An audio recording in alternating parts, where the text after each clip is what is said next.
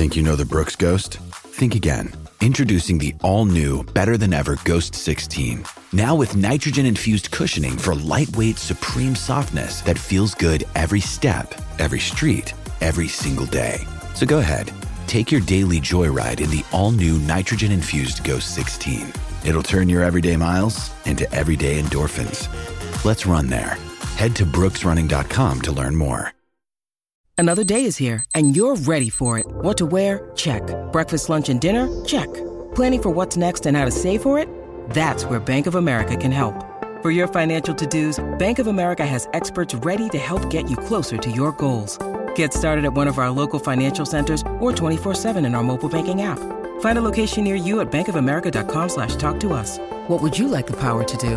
Mobile banking requires downloading the app and is only available for select devices. Message and data rates may apply. Bank of America N.A., member FDIC.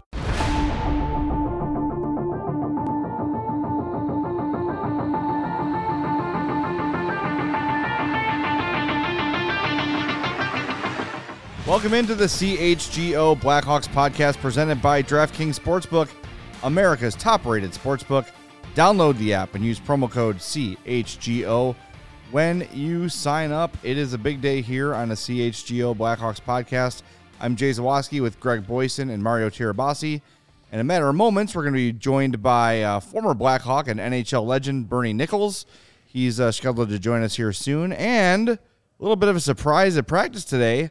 Seth Jones appears to be back. For the Chicago Blackhawks. So we're going to get into that too. We're going to hear from Blackhawks head coach Luke Richardson on that topic.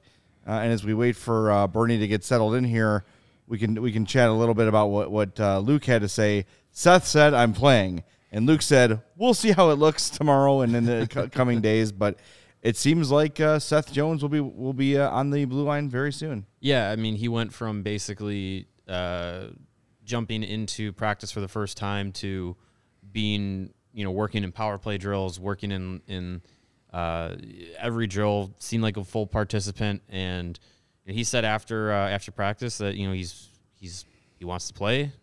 They're playing in Dallas, which is where he's from. I'm sure he wants to play with family in town, and he's going to need a splint on his thumb, which will be interesting to I can't imagine playing hockey with a immovable thumb. Is a lot of fun, but that seems like that's what's going to happen for him to get in the lineup. Yeah. All right, we're going to get to that in a little while, but Bernie Nicholls is with us now, joining us from his car. Bernie, thanks for taking some time out. We appreciate it.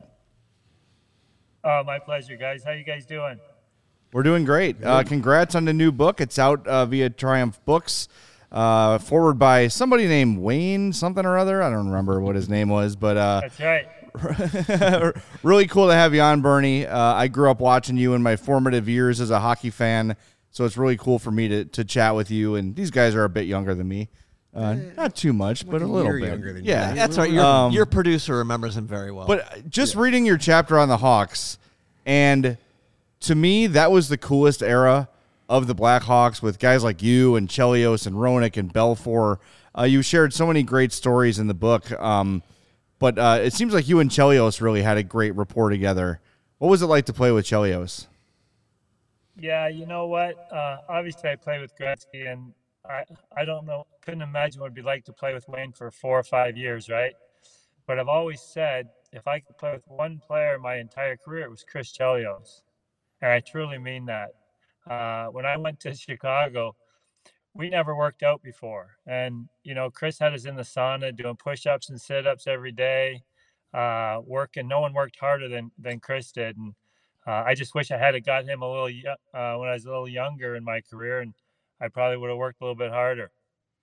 Well, it's funny. We had Marian Hossa on the show on Thursday, and his book just came out too. And he mentioned when he was in Detroit, Chelios used to bring the exercise bike into the sauna with him to work out. And this is when Chris is in his 40s. And Hossa said he tried to do it once and almost passed out. I never knew that Chelios was such a fitness warrior, and I wonder how much of it had to do with sweating out the night before, if you know what I mean. Well, you know what? This is Chris to a T, and this should be every professional athlete. And I actually told Drew Doughty this when I worked with the Kings in 2012. One thing about Chris went hard off the ice, but when he did, he was the first player at the rink, the hardest working player at the rink, and the last player at the rink. So if you want to play off the ice, then you got to work hard on the ice. And that's what Chris did. And I tried to teach that to Drew. He was a young kid that obviously liked to go out a little bit and have some fun. So I think it all worked out well for him too. You talked about in your book when you came here to Chicago, you got to play for Daryl Sutter. It was his first coaching run as well. And you share some stories that, he could kind of be a little difficult to play for at times.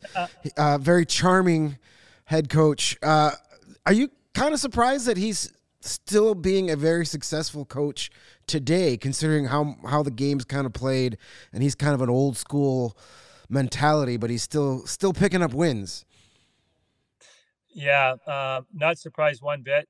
Daryl, he's kind of with the time, he's not as much as you think an old school coach anymore.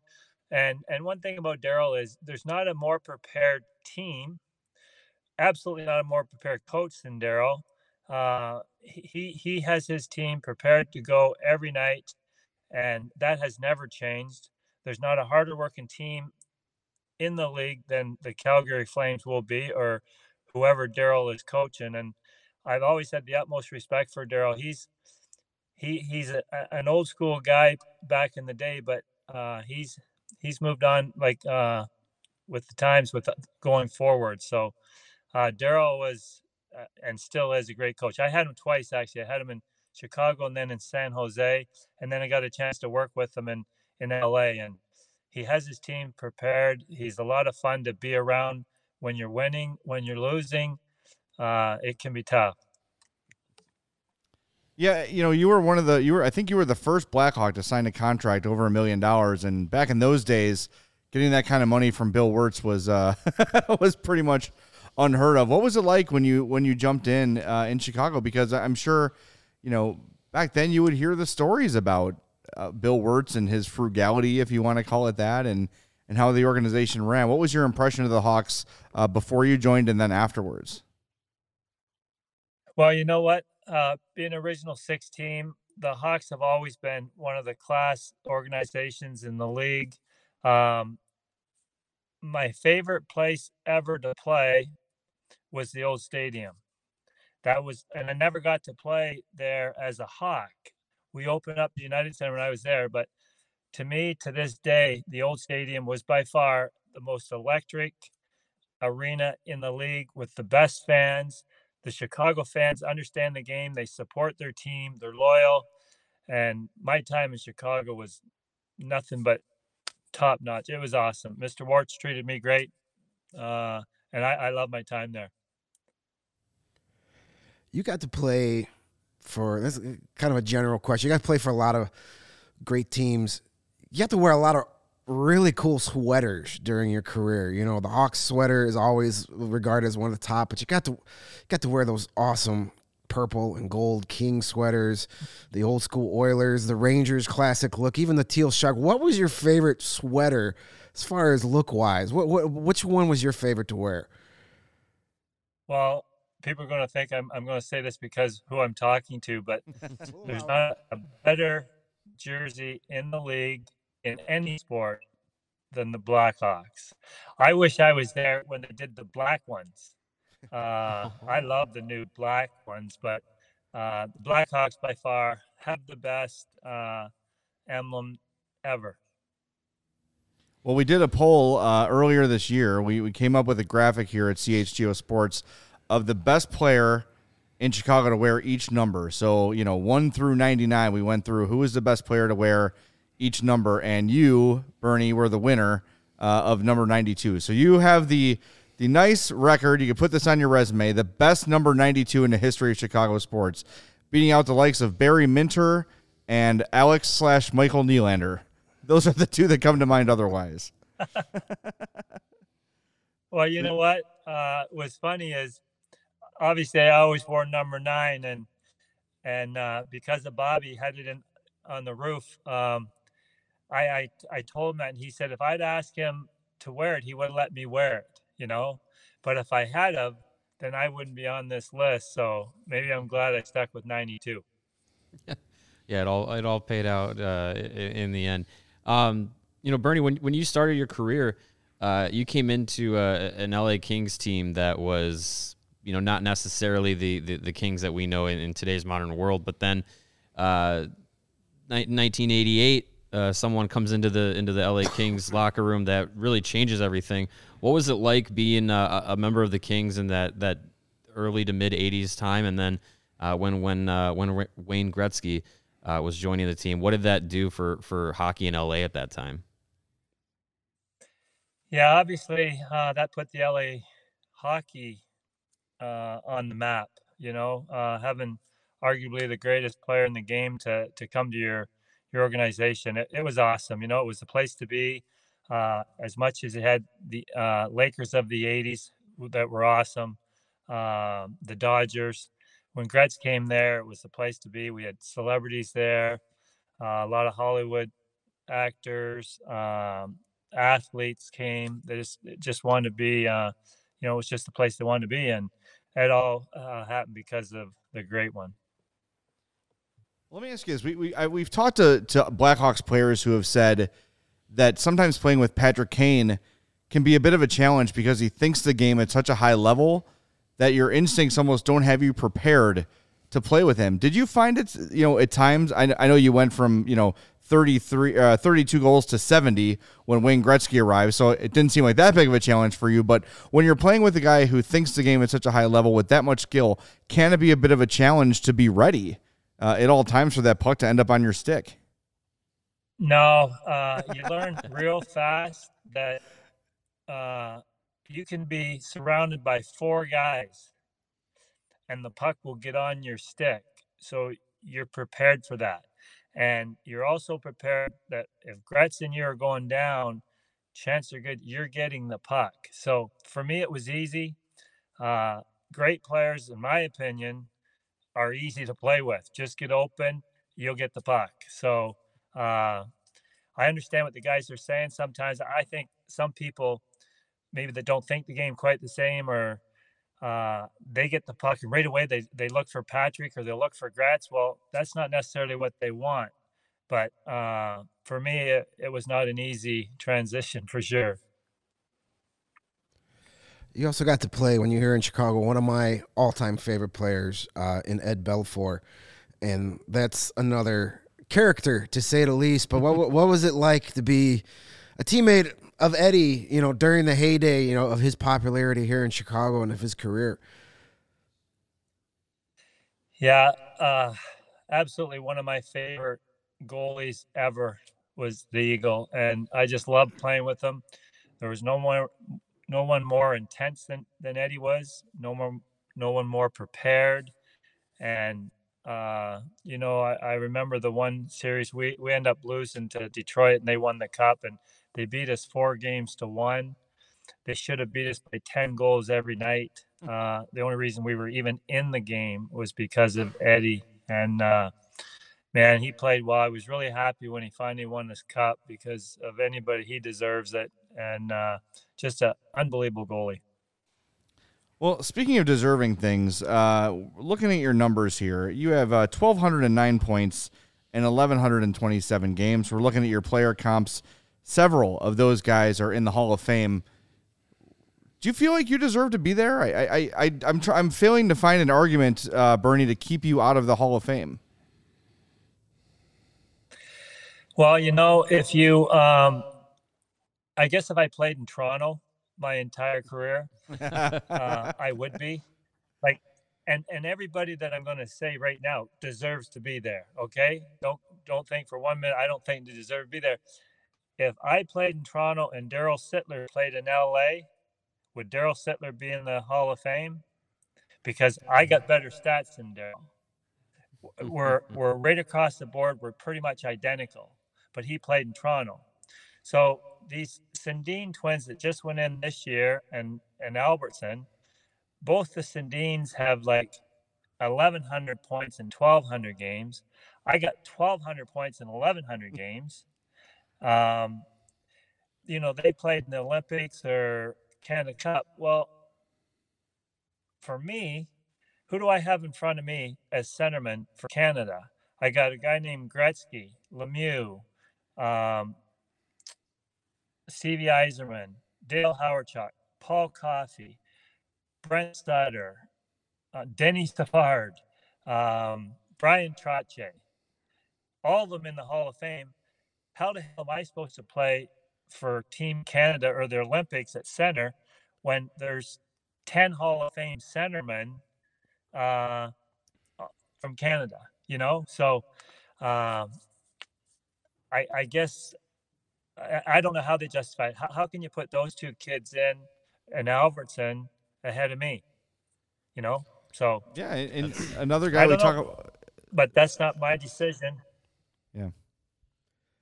We talk about Steve Larmer a lot too, and kind of the same boat where you look at his accomplishments, you look at his numbers, and you kind of shrug, saying, "How in the hell is Steve Larmer not in the Hall of Fame either?" And you got to play with him a little bit too. That's right. Well, Stevie wasn't in Chicago when I got there, right. But I like Stevie, and Stevie's had a great career. Won his cup in New York, which was awesome. Really happy for him. We'll give you a chance here to plug the book. It's From Floodlights to Bright Lights. What was the idea, behind writing the book, and how did that process go for you? It went really well. I was asked to do it. I think with where I came from, that's the floodlights. And then you go to California. My hometown's of 75 people. And so when you go from 75 people to 10 million people, that's the bright lights. So I just think the journey I took, my career playing in different cities, the people I played with, the tragedy I had, I think it all came out pretty well in the book. There's one more story in the book, Bernie, before we let you go, that we're going to let you tell. You had a pretty significant day on the golf course. You want to let our listeners and viewers know about that?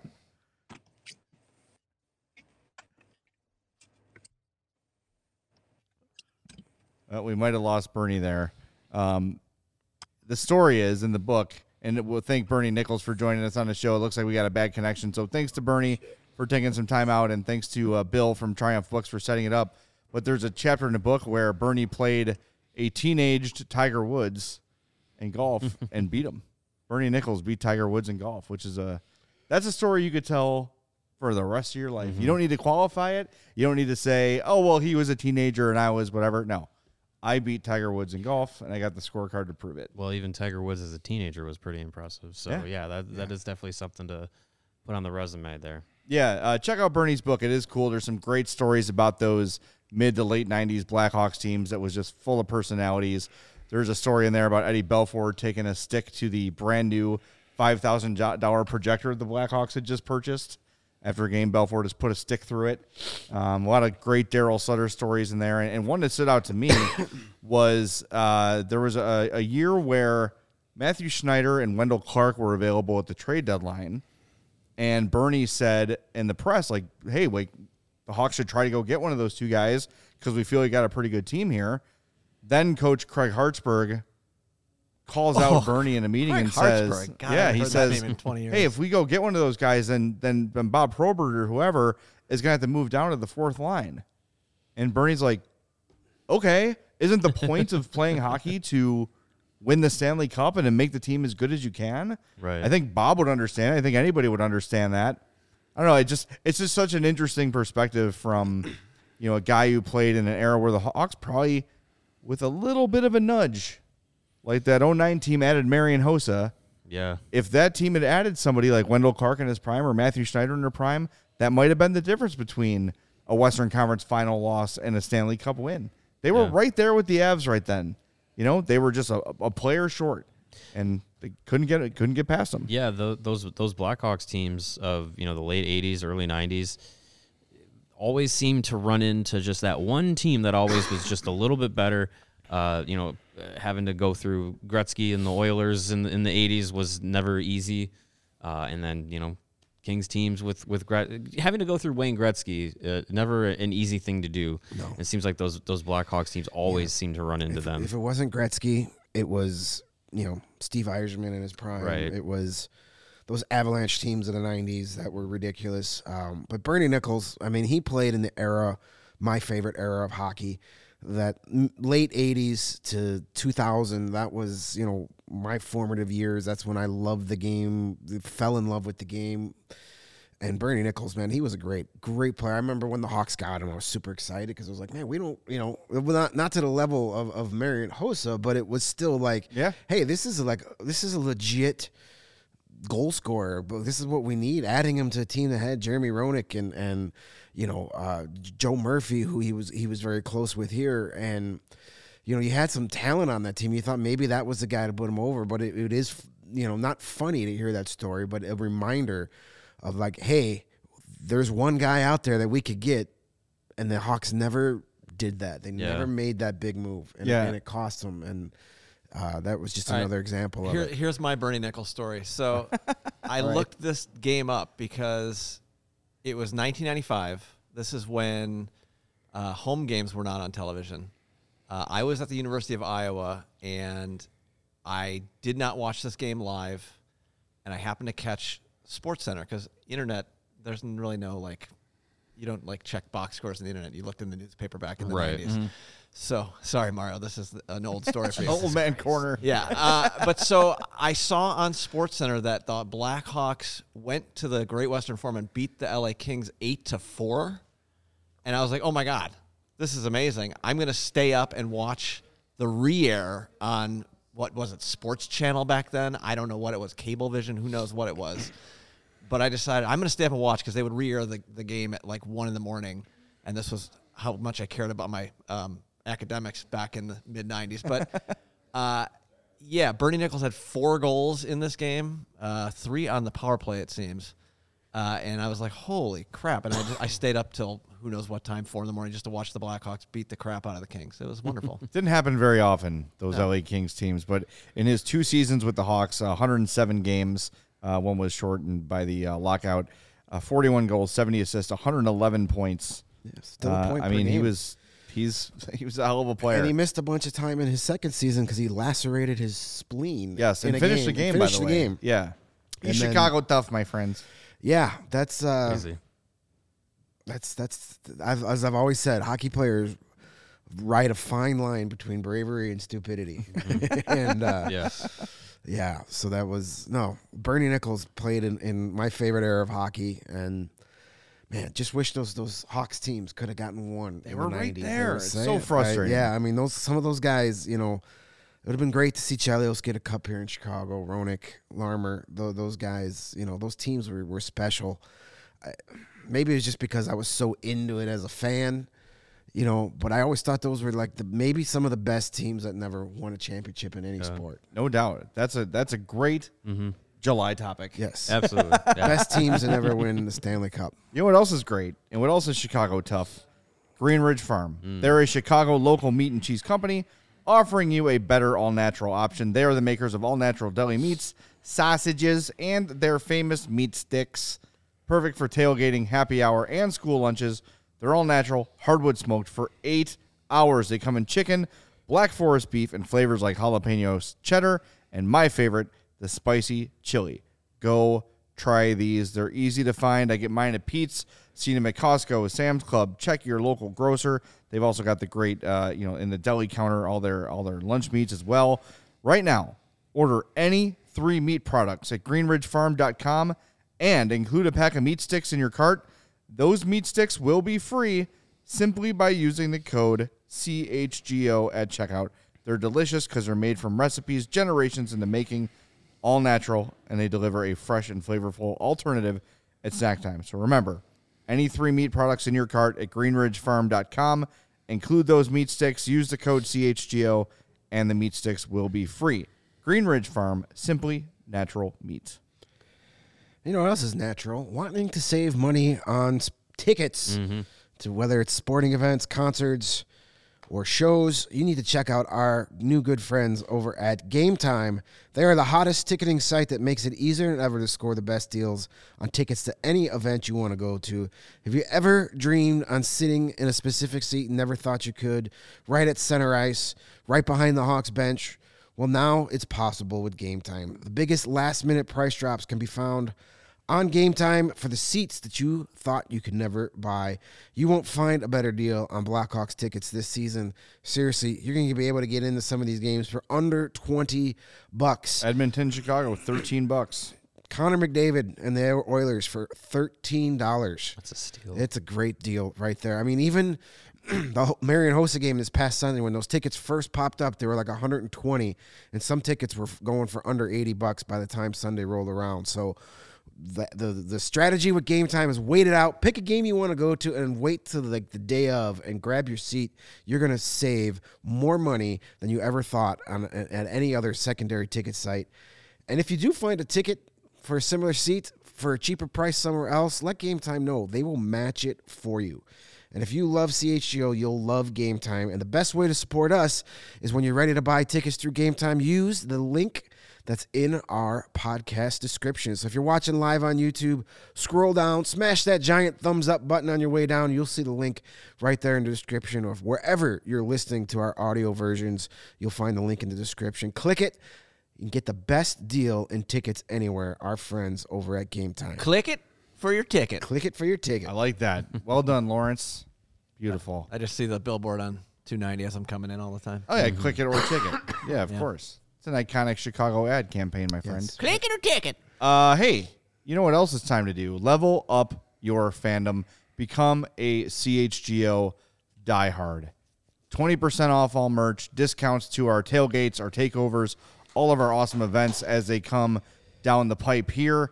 And look, if you are a first-timer, if you've not been a CHGO diehard, if you haven't signed up yet, you can jump in on our legendary 81 design and get that for free when you become a CHGO diehard. Better than that, every year upon renewal, you get a free T-shirt or hat.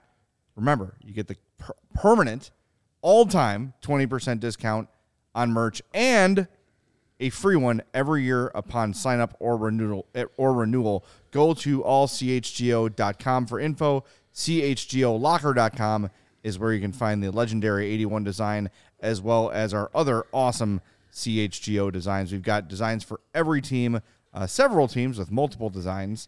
So jump in there, check it out. It is a great thing, and we'd love to have you as a CHGO diehard. It's not just the discounts, which over time will basically pay for the membership with the free shirt and the 20% off things and the events and all that stuff. You also get a membership card, access to our members-only Discord. We're going to have some happy hour Zoom meetings coming up. Lots of great things on the horizon. Our first one is tonight. Adam Hogue and Corey Wooten. Nice. We'll be talking, I presume, about Bernie Nichols' time here in Chicago. And from what I'm told, one CHGO diehard will have their career ended by Corey Wooten. I mean, it's a virtual happy hour, so maybe a virtual career ender. Hopefully, Corey Wooten's wearing my CHGO hoodie when he's on there tonight. Yeah. Jake gave Greg's hoodie to Corey Wooten. Your hoodie's coming in the mail at some point. Whatever. You're both equally as ripped. That's why. It's the only one that would fit him. I'll allow it because he ended Brett Favre's career. There you go. Thank you. He's earned it. All right, let's get to the news of the day, and it is significant news. Seth Jones is back for the Blackhawks. He said he's going to play tomorrow night. Luke was a little more, I'll say, lukewarm. I see what you did there. On the idea. But, hey, we have been lamenting the Blackhawks power play units. We've been lamenting the ice time that certain guys are getting. Seth Jones's return is huge for a lot of reasons. Yeah, it's just a good sign to see him, back healthy, and the power play is switched up since in his absence. They've gone to the 5 forwards unit for the first power play unit. They were continuing that today in practice. The second unit, though, is where we saw, Seth Jones slide back in, and not at the quarterback position, quote unquote, of that power play. That was still Caleb, but on the left wing. of the 1-3-1 formation. So that's a little interesting for Jones to be there. I'm sure he'll probably interchange once he's on there. And look, I mean, if he thinks he can go, if he's medically cleared, I don't think there's any reason Richardson shouldn't put him in to play, and he'll take some time to get up to speed. But yeah, this team has definitely missed him. Yeah, you need him.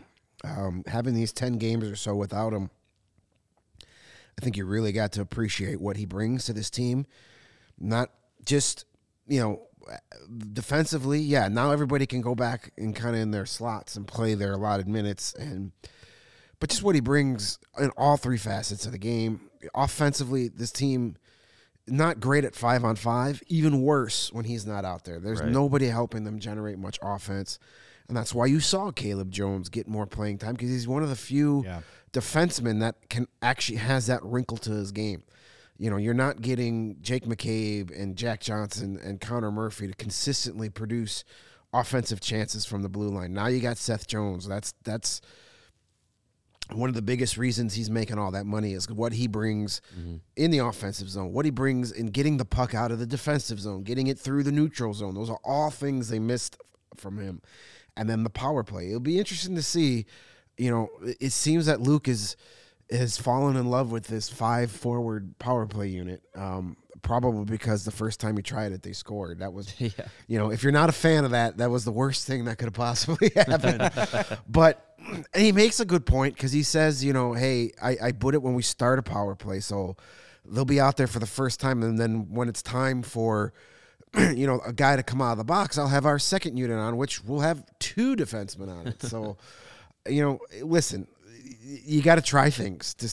When you're a team that is struggling to score consistently, you got to think outside the box and try things. I'd be surprised if he sticks with that, but based on today, it looked like he is. Maybe Luke wasn't 100% certain that Seth was going to play tomorrow, but Dallas is his hometown. It's where he was born. Mm-hmm. He's going to play, and good for him.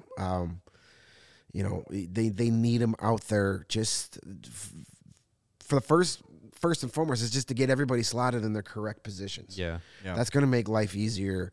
I think he was out there with Jack Johnson most of the day today. Yeah. So, it'll be good to get him back. As Mario just said, it might take him a couple games to kind of get the rust off and whatnot, but hopefully he can get things going and that 5-on-5 play starts to pick up. Well, the 5-on-5, maybe it goes away when the Hawks are not trailing every game 2-0, and need those power play goals to, you know what I mean? Like if they're protecting a lead, I'll bet he's less likely to do 5 forwards out on the power play. But why don't we hear from Luke, who talked about Seth Jones' return after practice today? Seth said he's planning on playing tomorrow. Is that good on your end too, or? Well, we'll double check in the morning. I think he seemed fine out there today, and excited to get back. I'm sure he wants to because he lives there, or from there. But I think we just got to double check today. It was his first full practice with us, but he looked fine, and I think he's got a new splint to get used to, and or kind of like a protection thing. And if he's good to go tomorrow morning, I'm sure he'll be in. The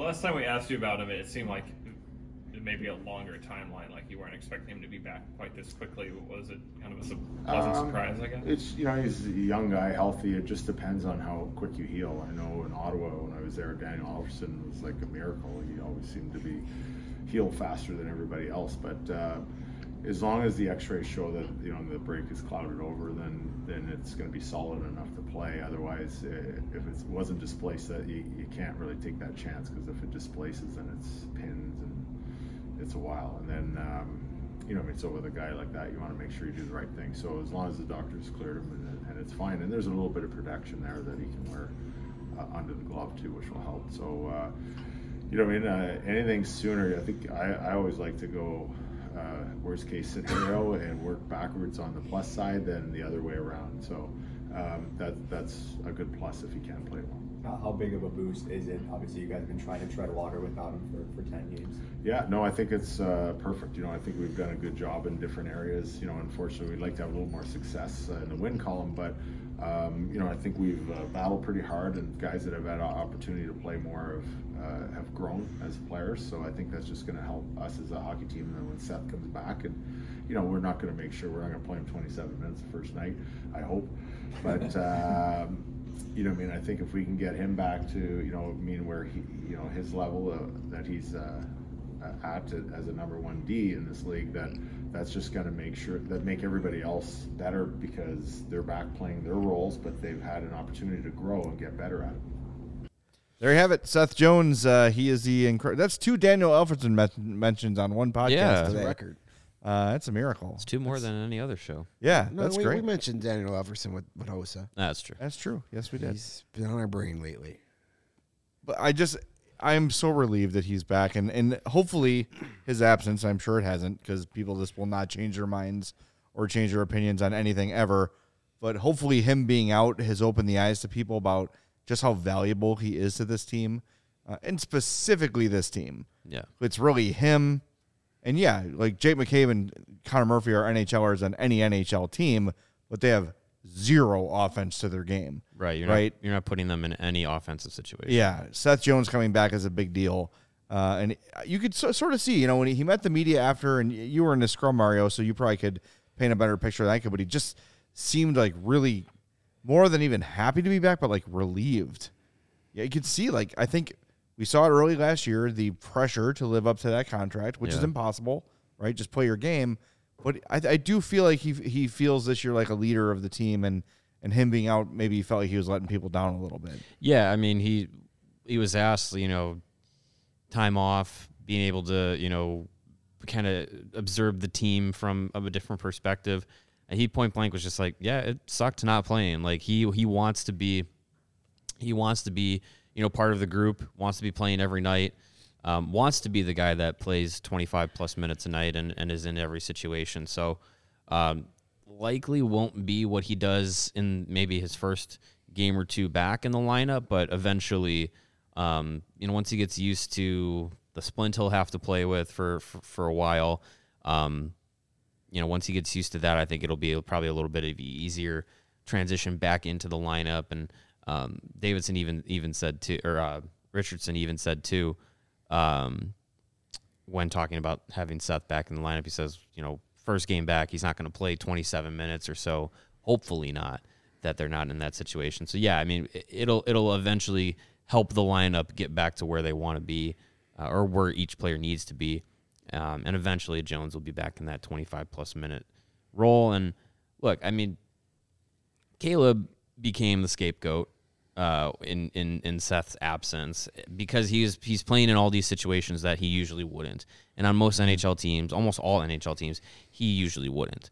So for Seth to come back, I think that'll help out his brother a little bit too, not having to be, you're our only offensive option, play all of our offensive situations. Yeah, and he was asked today, Luke was, about Caleb, and just sort of said, like, he's constantly trying to learn. He's asking questions about how to get better.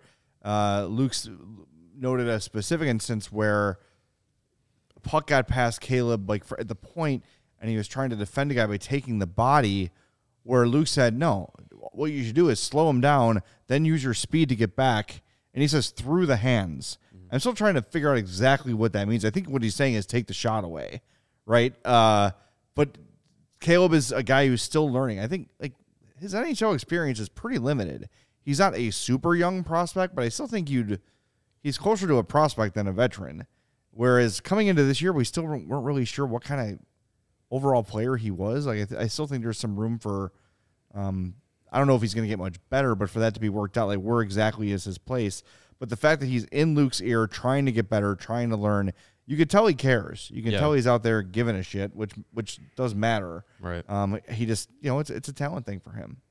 Yeah, I think with Caleb Jones, there's room for improvement. I just don't know how much more growth there might be to his game at this point. Yeah, I think it's if I wasn't clear. I think what I'm saying is, the mental part of the game, knowing what to do when, that's the sort of thing that he can still learn. Yeah. It's like, okay, in this situation, I need to do this as opposed to what I used to do here. And that's why I think Luke is a really good coach for him, because it's a guy who was a stay-at-home defenseman, who he's big but not hulking, right? had to adjust and played against players much faster than him. I think that's a good match that Luke can really say, hey, here's some tips you can use to improve your defensive game, because the speed is there, the offensive ability is there. What Seth struggles with sometimes is the defensive part of the game, and that can be improved with positioning and awareness and learning how to play situationally, and that can still be taught. Yeah. I don't think he was getting that from Jeremy Colleton. Nope. Yeah, not likely. Yeah, it'll be good. It'll be good to see if Seth gets into the lineup for tomorrow. If not, I would think if they're already teasing, I think I'm going to play. Well, we'll see. If they're at that point, then at least by Friday he's going to be back ready to go. And I think it comes at a good time for this team, because they've had trouble scoring, they've had trouble starting games, and having to play from behind so much. I think they need a few games where they get out to an early lead, or even if they give up the first goal, they respond and tie it. They don't go down 2-0. Yeah, they need something like that. Playing a game tied or in the lead for the majority of the game would be a nice change of pace. Yeah. Like scoring first would be huge. I mean, they've only done it 4 games. Yes. This year, 4 out of their 18, and I can't even tell you the last time they did it. I can't remember off the top of my head. Maybe the Buffalo game that they score first in that game. I don't remember. It's been so long. It doesn't happen that often. So yeah, getting the first goal would be huge for this team. Especially tomorrow night. You're on the road. You're in Dallas. It's the night before a holiday. With lots of things going on. Getting that first goal would go a huge way, and getting things calmed down and focused and playing with a lead would be crazy. Yeah. When was the last time they played with a lead? It's been a while. Extended with a lead? Yeah, it's been a while. The Florida game. Been a while. Which was what, the 3rd or 4th game of the year or something like that? Yeah. They're constantly trying to come back, and you play a different brand of hockey when you're playing from behind. You're exerting so much more effort, so much more energy. And Luke Richardson even said after Sunday's game, it's exhausting. Yeah. It's exhausting to play from behind constantly, and that's all this team has done for the last few weeks. And he said it today. You battle back, you come back, you tie a game against the Penguins, and then as soon as you're like, okay, we did it, we let up, let's exhale. You exhale for a second, and Sidney Crosby puts the puck in the back of the net. That's the adjustment they have to make, is when they get back to not let the foot off the gas, because Luke said today, look, is playing 3-on-3 against the Penguins really advantageous hockey for us? No, but at least we get a point instead of no points and giving up a goal late in the game. So it's all about that, the what to do in the moment, the awareness of the game, the adjusting, to what is happening around you. It's not always going to be the same. You play different with a lead than you do when you're trailing by 2.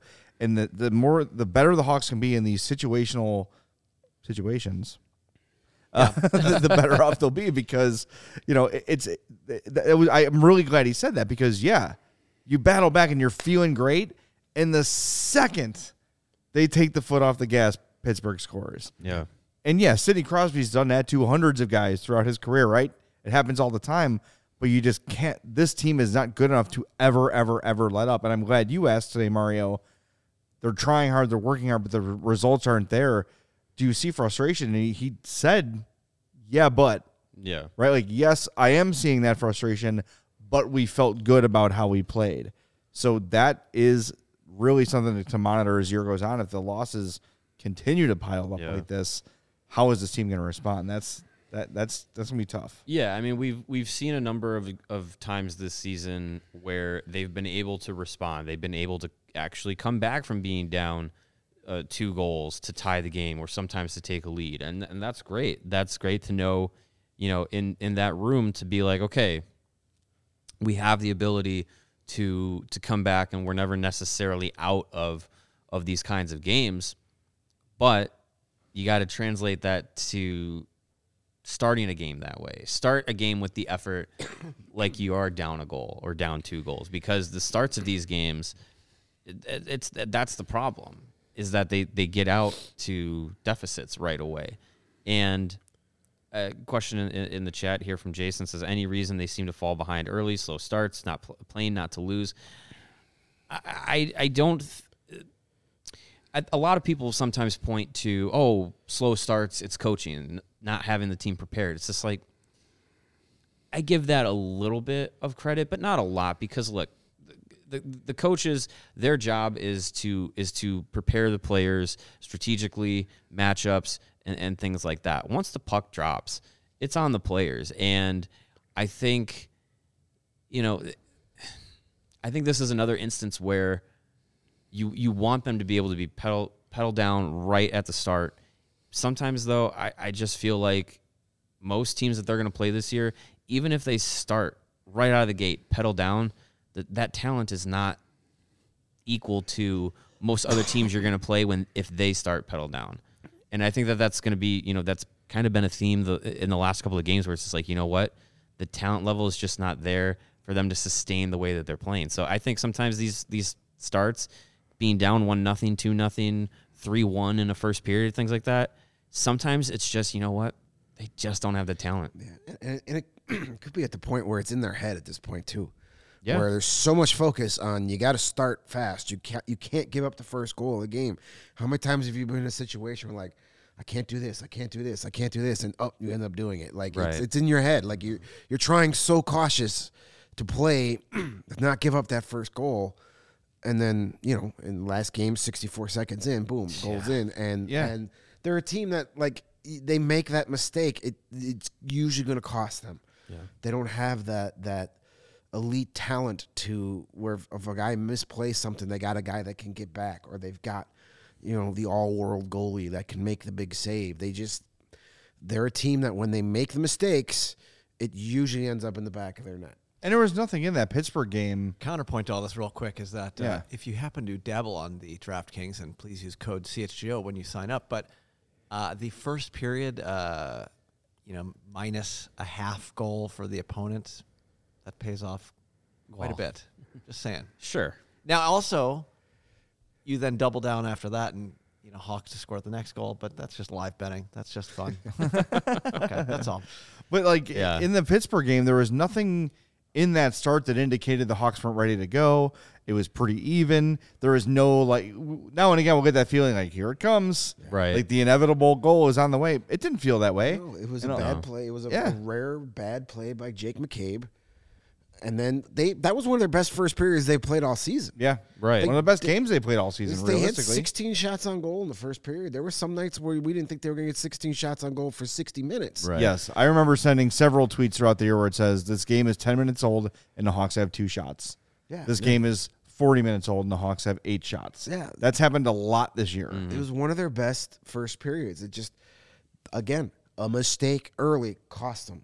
And then they took 2 shifts off in the second period, and they gave up 2 goals within a minute or two apart, and all of a sudden it's like, now we're down 3-0, and they were able to come back, but you can't keep relying on being able to come back. At some point you got to play with a lead, and I think that would go a long way for this team's psyche, is to get a game where you not only score the first goal, but then score another one, and you're the team with the 2-0 lead. Yeah. And then play a little more relaxed, where not every shift is so, crucial that we have to score here. Right.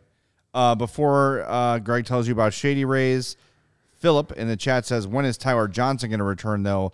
Good question. We were all sort of expecting him to play last weekend. He did not. He was out there before practice today, skating with Stalock and Seth Jones, and but then did not practice. And Luke said, not really a setback, but he had a little bit of soreness, so we're just being extra careful. We don't want someone to roll him up or whatever. So he said he'll probably miss, quote, a few more games. Mm-hmm. Yeah. So it sounds like a setback to me. Saying it's a setback.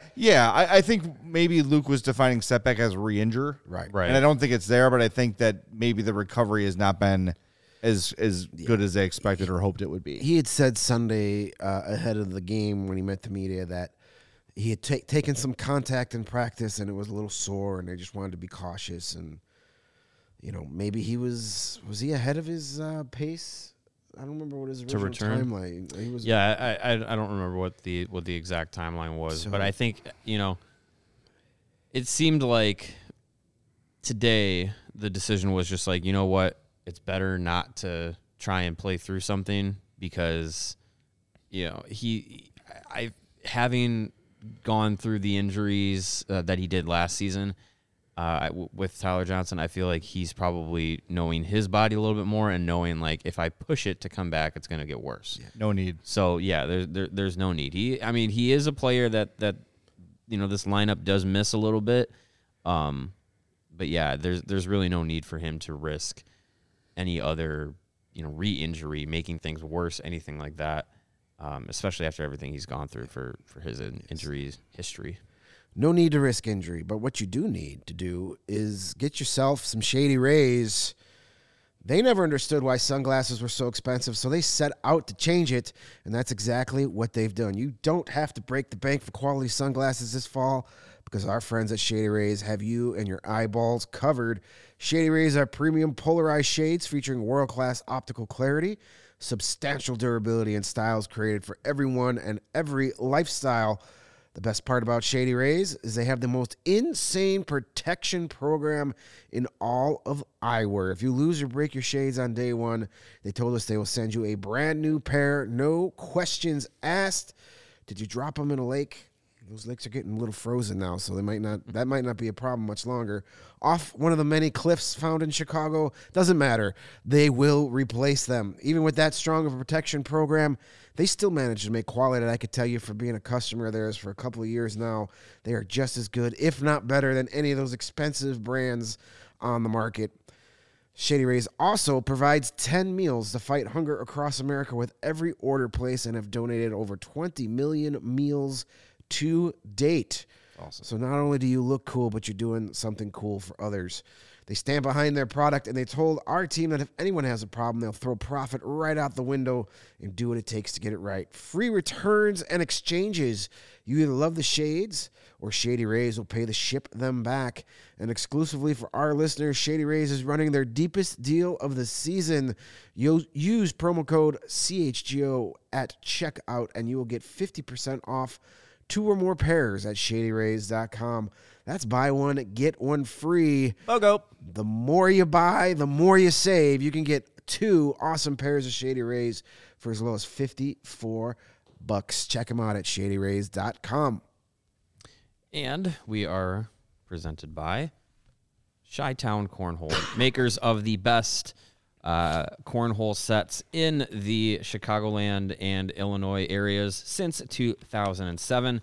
They have the signature box-style design that is able to be digitally printed, covered in vinyl, and painted all to your heart's desire. With all the customization that you can do with these Chi-Town cornhole sets, the limits of your imagination are endless. Other cornhole boards come with built-in drink holders recessed in the back.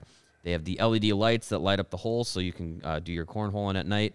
And the exterior handles for easy carrying because they are handcrafted cornhole sets. They are made with durable, sturdy wood, so they are a little bit heavier. So those handles, they come in handy, as they say.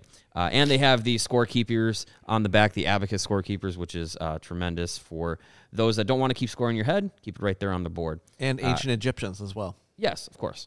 And they ship anywhere. They offer local pickups. They specialize in corporate designs for your company's next marketing or social event. They make great wedding gifts for all occasions. It is the holiday season. If you have a fan of cornholes, the cornhole game in your family or on your holiday list, they make a great holiday gift, especially for those who enjoy tailgating and backyard barbecues. I know we don't have the graphic, but we have another CHGO tailgate coming up in the next couple of weeks. Pretend.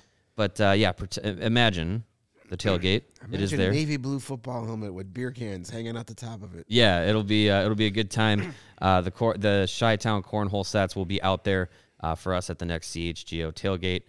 So go check them out on their website, chitowncornhole.com. And make sure you're following them on Instagram at Chi-Town Custom Cornhole Boards for all your cornhole needs. All right, and hockey fans, light the lamp this winter with DraftKings Sportsbook, an official sports betting partner of the National Hockey League, a.k.a. the NHL.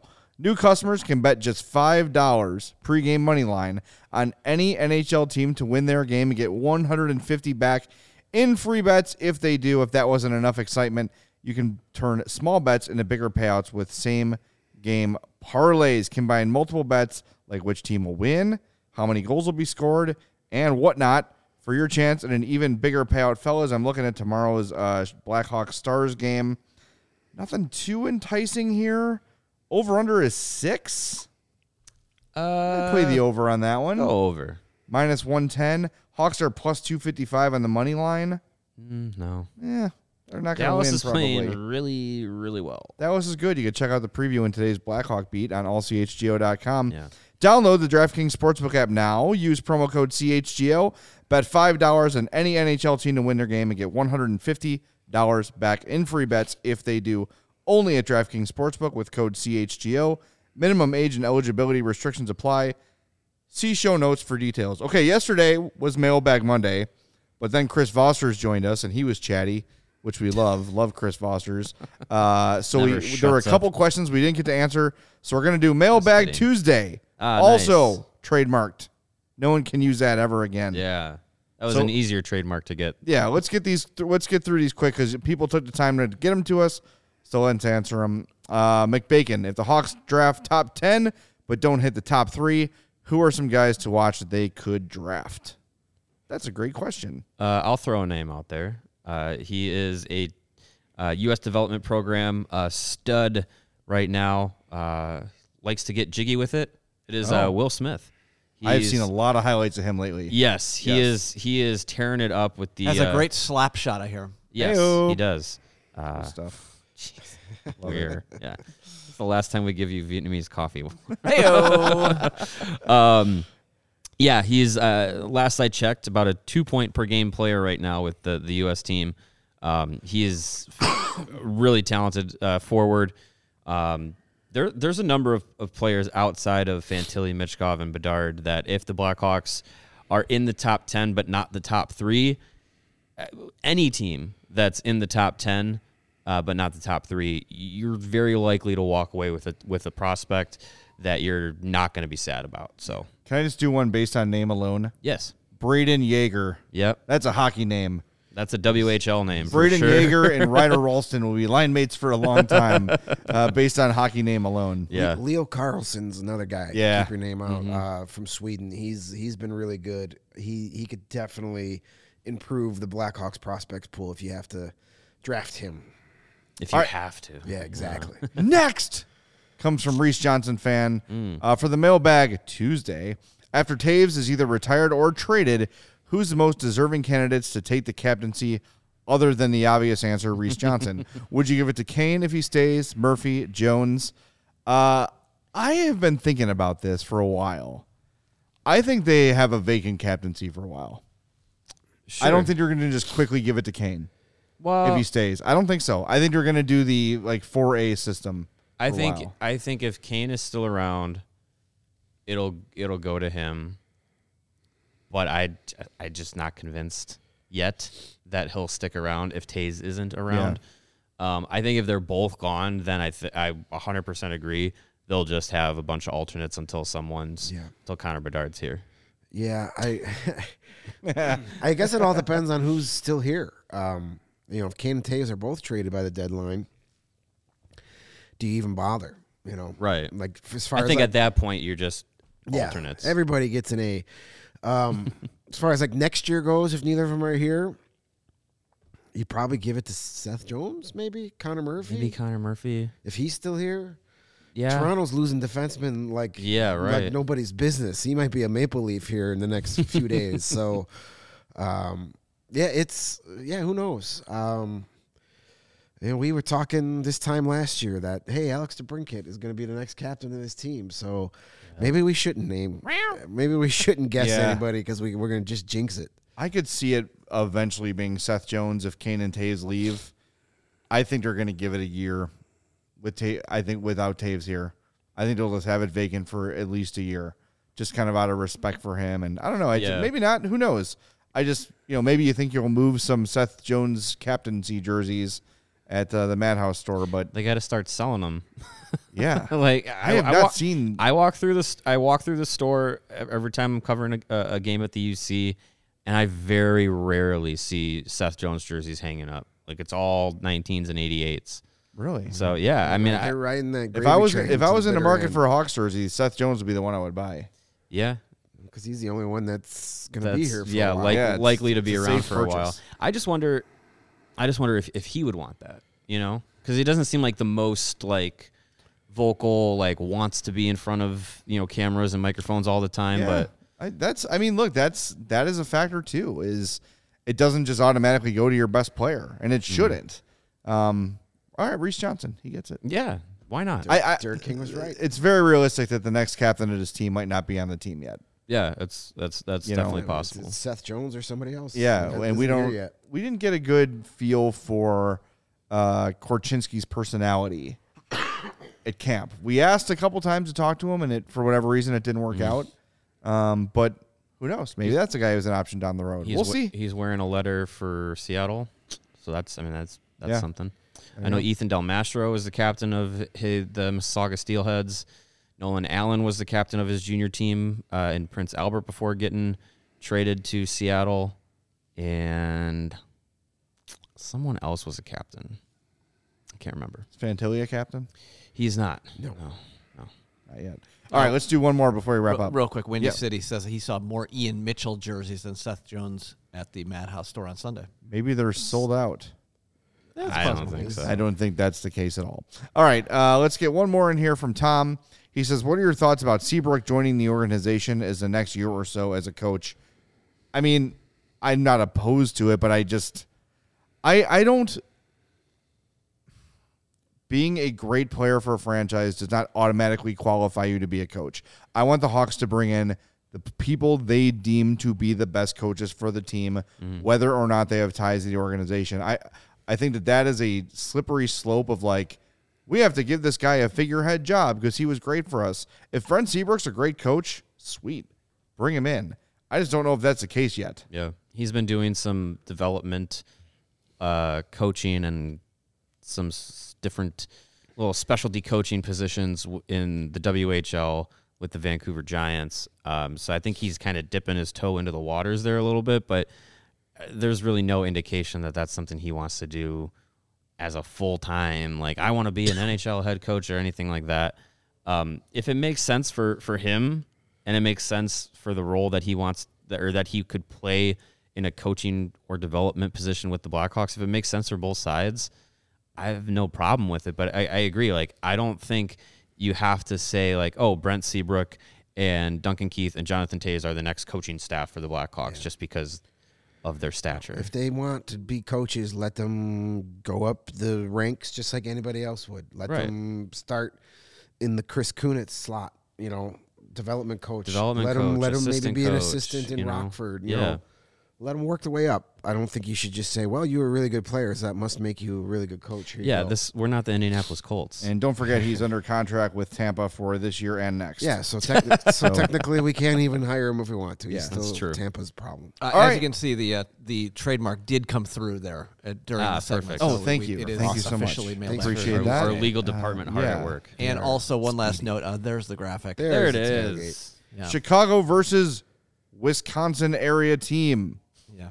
The official CHGO tailgate. That is Sunday, December 4th, starting at 8:30. Sorry about that. 8:30 in the morning. DraftKings more important than the start time, unfortunately. Sponsored by Greenridge Farm and Liquid Death. And the beers that are in that blue helmet. Let me get my bifocals on. I believe that is Goose Island.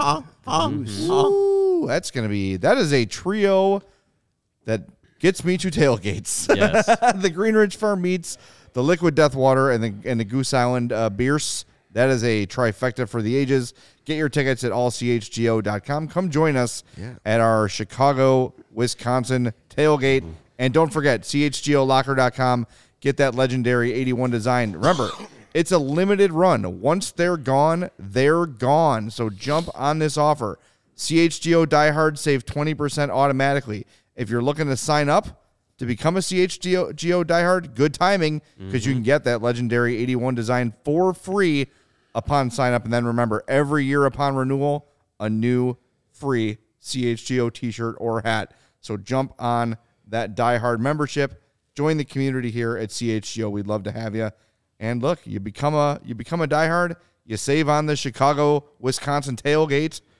You know, you got your free t-shirts. You're good to go.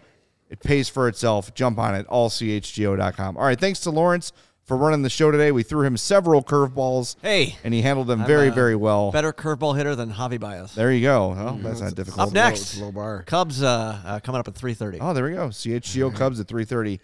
Join them. But thanks for talking to us. We'll talk to you tomorrow night post-game on the CHGO Blackhawks podcast.